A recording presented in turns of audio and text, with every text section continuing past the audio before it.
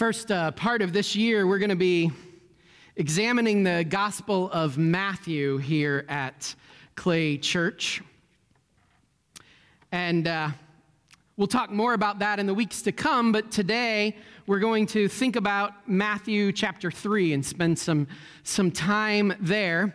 Any FaithWorks kiddos with us today? If you're FaithWorks kiddo under the 5th grade and younger, if you'd raise your hand.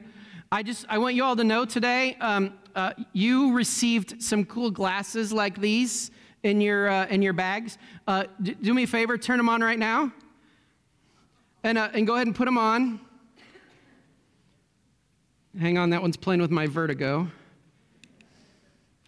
All right, I just want you to know, like your parents might tell you, oh, those will be distracting. You are welcome to turn on and wear your glasses. I just want you to know that, because it's a celebration, right? It's a new year, and we're going to look at Matthew 3 with that lens today. You're welcome to leave yours on. I'm going to take mine off just so I don't trip and fall up here. So when I was in my first job out of college, I lived with 9 guys in a 3-bedroom condo. 3 guys to a room, 3 rooms. You can imagine we were on top of each other, and it was actually a lot of fun. I'm pretty sure we're all still on speaking terms. At least I'm still on speaking terms with all of them. But one of the memories that I have from that time is there was another guy who worked with us, and we were on the road a lot. We'd travel, but when we were all in town, we'd almost always all go out to dinner. And so we get into town, and the guy who actually lived in Indianapolis, he would come over, and he'd walk through the condo, because there were 3 stories to the condo. He'd walk through the condo, and he'd sing this song to get us all ready to go out to dinner. And the song went like this. I'm going to invite you to sing it with me today. I'm going to sing it first, then I'm going to invite you. It goes like this. It's really simple. You need 3 words. It's it. It's just, here we go. And it goes like this. It's, here we go, here we go, here we go, here we go, here we go, here we go, here we go, here we go, here we go, here we go, here we go. Now, I need your help with this part. You got to shout it when it ends. So can you, on the count of 3, let's shout, here we go. Are you ready? 1, 2, 3, here we go. Man, you all are so much better than the first service at hollering. Well done, well done. Okay, can you sing it with me? Are you ready to get the tune down? All right, here we go. Here we go, here we go, here we go, here we go, here we go, here we go, here we go, here we go, here we go, here we go, here we go. Outstanding, you all are good. So I took this song, and when we had kids, it was a song that I would sing when we were getting ready to go somewhere, to go do something. And really for a couple of reasons. And I don't even know if the kids remember this. If you ask them about it today, they'll probably just roll their eyes like, yeah, Dad sang that silly song. But it had a purpose. I would sing the song when we were getting ready to go somewhere because 1, it would generate a little excitement, like they knew we were going somewhere. And 2, because usually that would mean they'd actually put on their coats and put on their shoes and come with me when it was time to go. So we'd sing this Here We Go song in anticipation of the adventure that was coming. I want you to think for a moment of things that you look forward to, things that you would sing Here We Go about, right? And I don't know about you, but for me, I think about like we would sing the song as we were headed out for ice cream. We would sing the song as we went out to a movie. We'd sing the song as we went out to a favorite restaurant, right? We sang in anticipation of good things ahead. In a few moments, we're going to look at a here we go moment in the Bible, in the Gospel of Matthew. As we do that, I want your help one more time to think about, let me just ask this question. How many of you have seen The Lion King? Yeah, a lot of people have seen The Lion King. It's okay if you haven't seen it. I want you to think for a moment about the opening scenes of The Lion King, if you've seen it. If you haven't seen it, let me just tell you a little bit. What happens is there's this song, The Circle of Life. This song builds throughout, and then the images, you see this monkey, his name is Rafiki, and Rafiki takes a coconut, and he breaks it open, or some kind of fruit, and he breaks it open, and he takes the juice out of it, and he sprinkles it on Simba, a baby lion that's been born to the king. And then he sprinkles some powder, and Simba sneezes, and it's like the cutest sneeze in movies ever. And then Rafiki takes Simba, and he lifts him up, and the heavens part, and this light comes down, and all the animals who are gathered from everywhere come and bow down to this future king. Now, what you may not know is that Disney borrowed the start of this movie from the Bible. Did you know that? Did you know that this scene, so much of this scene is drawn directly from Scripture? Now, I'm going to pray in a moment, and then I'm going to read Matthew chapter 3. And for those that have seen The Lion King or have just heard what I just described, I want you to just picture in your mind that start to the movie and see if you hear things in this story that remind you of The Lion King. Let's pray. God, as we start this new year, we are thankful to be in your presence and let your word speak to us. May it send us into this new year full of your spirit, full of your direction, full of your hope, and maybe most important, full of your love. In Jesus' name we pray. Amen. So here's the story from Matthew chapter 3. In those days, John the Baptist came, preaching in the wilderness of Judea and saying, "Repent, for the kingdom has come near." This is he who was spoken of through the prophet Isaiah, a voice of one calling in the wilderness, "Prepare the way for the Lord, make straight paths for him."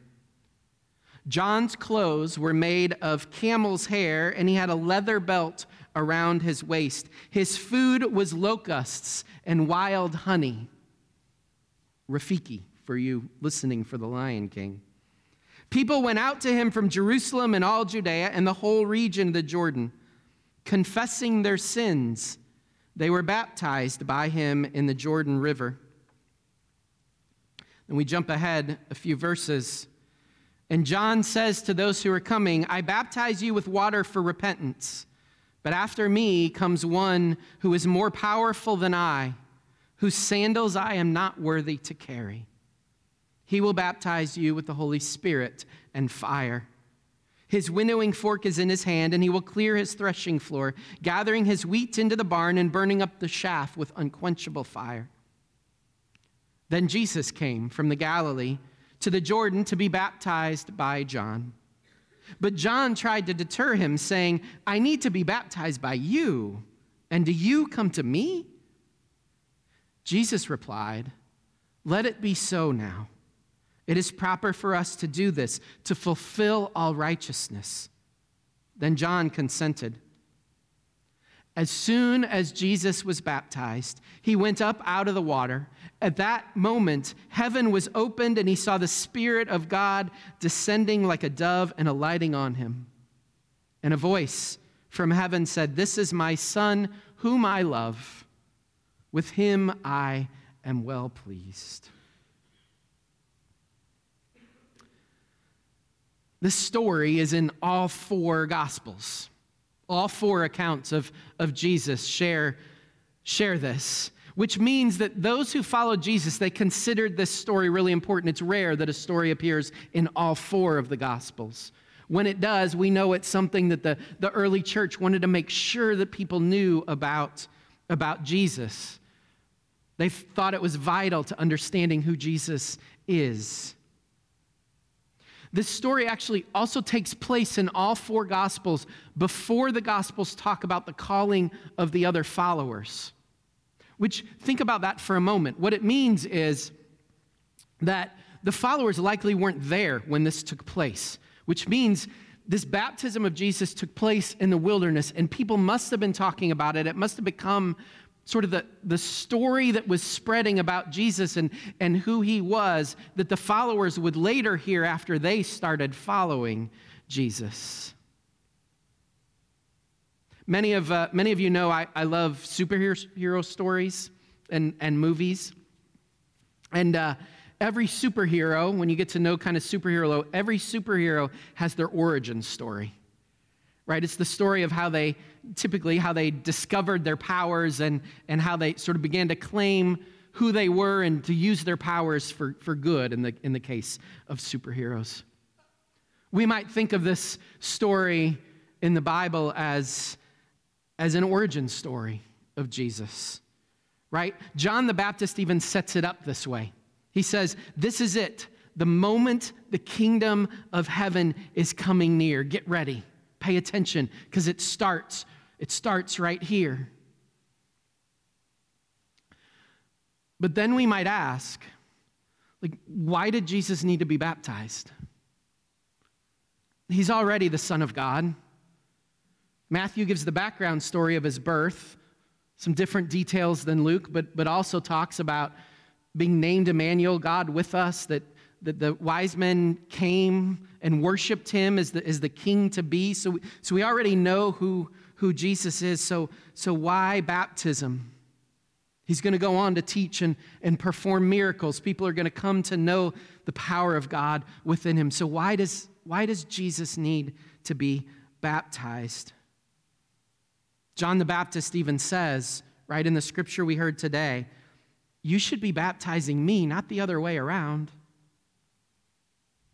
But Jesus insists. And we can't know for certain why. The Bible doesn't really tell us for certain why Jesus insists on being baptized, but Jesus says this interesting thing about this fulfills righteousness. In other words, it makes things right. It puts things in right relationship to God. Matthew, in his gospel, he tells this story right after sort of Jesus, right after Jesus comes back from Egypt with his family and settles in. And then there's this gap in Matthew's story. We don't know anything about Jesus' childhood. And then this story comes up. This is the next thing Matthew wants us to know. It's the first story of the adult life of Jesus. The kickoff to help the reader know that who Jesus is, and even more important, to hear an invitation to follow him. Right? This is Matthew saying, okay, here we go. Here we go. Do you see who Jesus is? Like the heavens part in this story. Here we go. Do you understand that this is going to be a story about what God is doing in your midst? This is going to be a story about Jesus. This is going to be a story that the kingdom of heaven is coming near. It's going to be a story you need to pay attention to because you're going to want to be a part of it.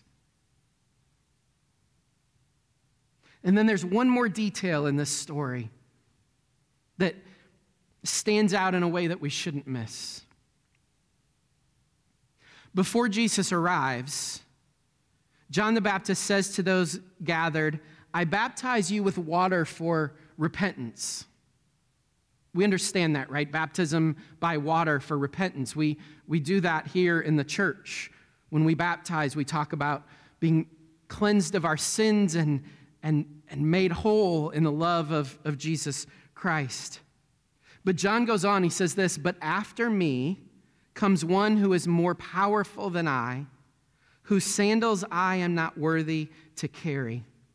He will baptize you with the Holy Spirit and with fire. John the Baptist, he wants his followers to know, right, to sense what is coming, to look forward to what will happen when Jesus comes. We might think of baptism as John the Baptist talks about it, as Matthew describes it in this story, right? Baptism is a here we go moment. We think of water as cleansing us from sin in baptism, and that's absolutely true. That's part of baptism. But something else happens, something that we shouldn't miss. In the moment that we're baptized, we are claiming that the Holy Spirit is upon us. In the moment we're baptized, we're saying, I know that the Holy Spirit is at work within me. And I want to tune in to what that Holy Spirit is doing and follow where the Holy Spirit leads. In fact, if you listen to the prayer that we pray right here at Clay Church, right after we've put the water on, we baptize in the name of the Father and of the Son and the Holy Spirit. We lay hands on. Does anybody know what that next prayer is? The prayer is this. It says, the Holy Spirit work within you, that being baptized through water and the Spirit, you may be a faithful disciple of Jesus Christ. In our faith, in the Old Testament, God comes to visit us. And then in the birth of Jesus, God comes to be with us. And then through the life and teaching and then gift of the Holy Spirit, God dwells within us. God goes to work bringing the kingdom of heaven near through you and through me and through all of the followers of Jesus as we live by the guidance of the Holy Spirit within us. So this chapter in Matthew's gospel, it's a here we go moment. It's a moment of invitation. It's essentially saying to the hearer, to the reader, you know what? You can certainly go on living as though God's kingdom is far away. You can live without hope that anything can change. You can give in to the ways of the world and just figure that's the way it's going to be. You can ignore the Holy Spirit and the longings and the inklings that it brings and just live day to day without God in your life. Or, Matthew's gospel tells us from the beginning, or our baptism affirms we can accept an invitation from God to be a follower of Jesus and answer each day of our lives, but particularly as a new year begins, and answer and say, here we go. We can pay attention and see that even the bleakest wintry days, and there will be some of those ahead, that by the Holy Spirit we can be empowered in those to see that God is still at work. We can follow those inklings and those longings and claim them as the Holy Spirit at work in our lives and realize that God is leading us to be beacons of light and goodness in our world. We can remember our baptism or accept the invitation to be baptized and realize that the Holy Spirit, it's at work in every kindness, every act of grace, every moment of forgiveness that we offer in the world. Here we go is an invitation today as we're going to read the Gospel of Matthew together. It's to hear this invitation of God saying, do you know what? My love is changing the world. At Christmas, you just celebrated that God is with you. Emmanuel, God with us. And now I'm inviting you to live out that promise and change the world by the Holy Spirit at work within you. I just invite you, God says, to say yes, to recognize that the kingdom of heaven has come near in Jesus, and then to let the Bible be your God and follow in those, be your guide and follow in those teachings, to follow in the love of Jesus, and let it transform your life and transform the world.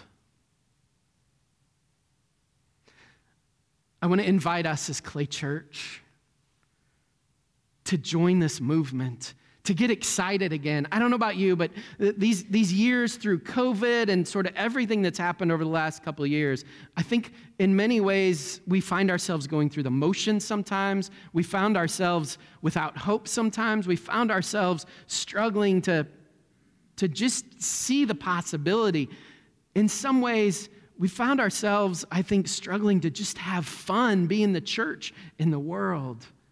We've seen that light over the last year in mission and ministry at Clay Church. And so I just want to offer us the invitation today to come back in a couple weeks on June 15th. I mean, come back next week too. Don't hear me wrong. But I want to invite us to come back on January 15th. And on that day, to answer this invitation to say, here we go together. Here we go. We imagine that Clay Church is going to transform lives and going to transform our community and going to transform our world. And we get to be a part of that. God's inviting us to be a part of that. And on January 15th, we're going to have a Join the Movement, a celebration Sunday. And maybe for you, it's going to be a Sunday where you're like, you know what? I've never joined Clay Church. I've never really thought about what joining means, but I've realized that joining is just my commitment to realize that I want to do this in a community where we're going to hold each other accountable and we're going to love and support each other and living this out and having fun as the church transforming the world by God's love together. So I want to join Clay Church. Or maybe you're a member. You've been baptized, and you on January 15th, you're like, I want to remember my baptism. And we're going to have two options for that on the 15th. One, you can come and touch the water and remember your baptism that day as a way to recommit to that vow to let the Holy Spirit move in and through you. Or if you've never been baptized by immersion and you've always wondered what it's like to go under the water and come up and be made new in Christ, to feel that moment, we're going to have Remember Your Baptism by Immersion on that Sunday. So there'll be a hot tub somewhere up here. It'll be warm, I promise, so you won't freeze. You want to bring your swimsuit and your towel, but you'll be able to get into the water and go under and come up as reliving that commitment of your baptism. And if you haven't been baptized, there'll be an invitation. We already have one new baptism that Sunday, an opportunity to do that. You can learn more about all of this, and you can sign up at claychurch.com/baptism Sunday. You can go to the website. You can find the link there as well. As we start 2023, I just hope we'll hear God saying, I've got so much ministry ahead. The kingdom of heaven is coming near. And I need you to see that, and I need you to share it with others. Here we go. Join me, join this ministry of Jesus Christ. Let's transform the world together. Amen. And now I'm going to invite you to lift your glass to God and to God's church. May 2023 be a year where you sense the Spirit moving. May 2023 be a year where Clay Church says, here we go, continues to transform the world with the love of Jesus Christ. May 2023 be a year where your life continues to be transformed.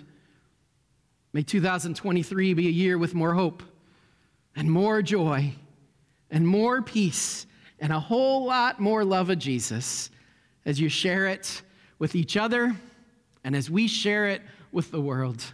Here is to God at work, to the Spirit in us in 2023.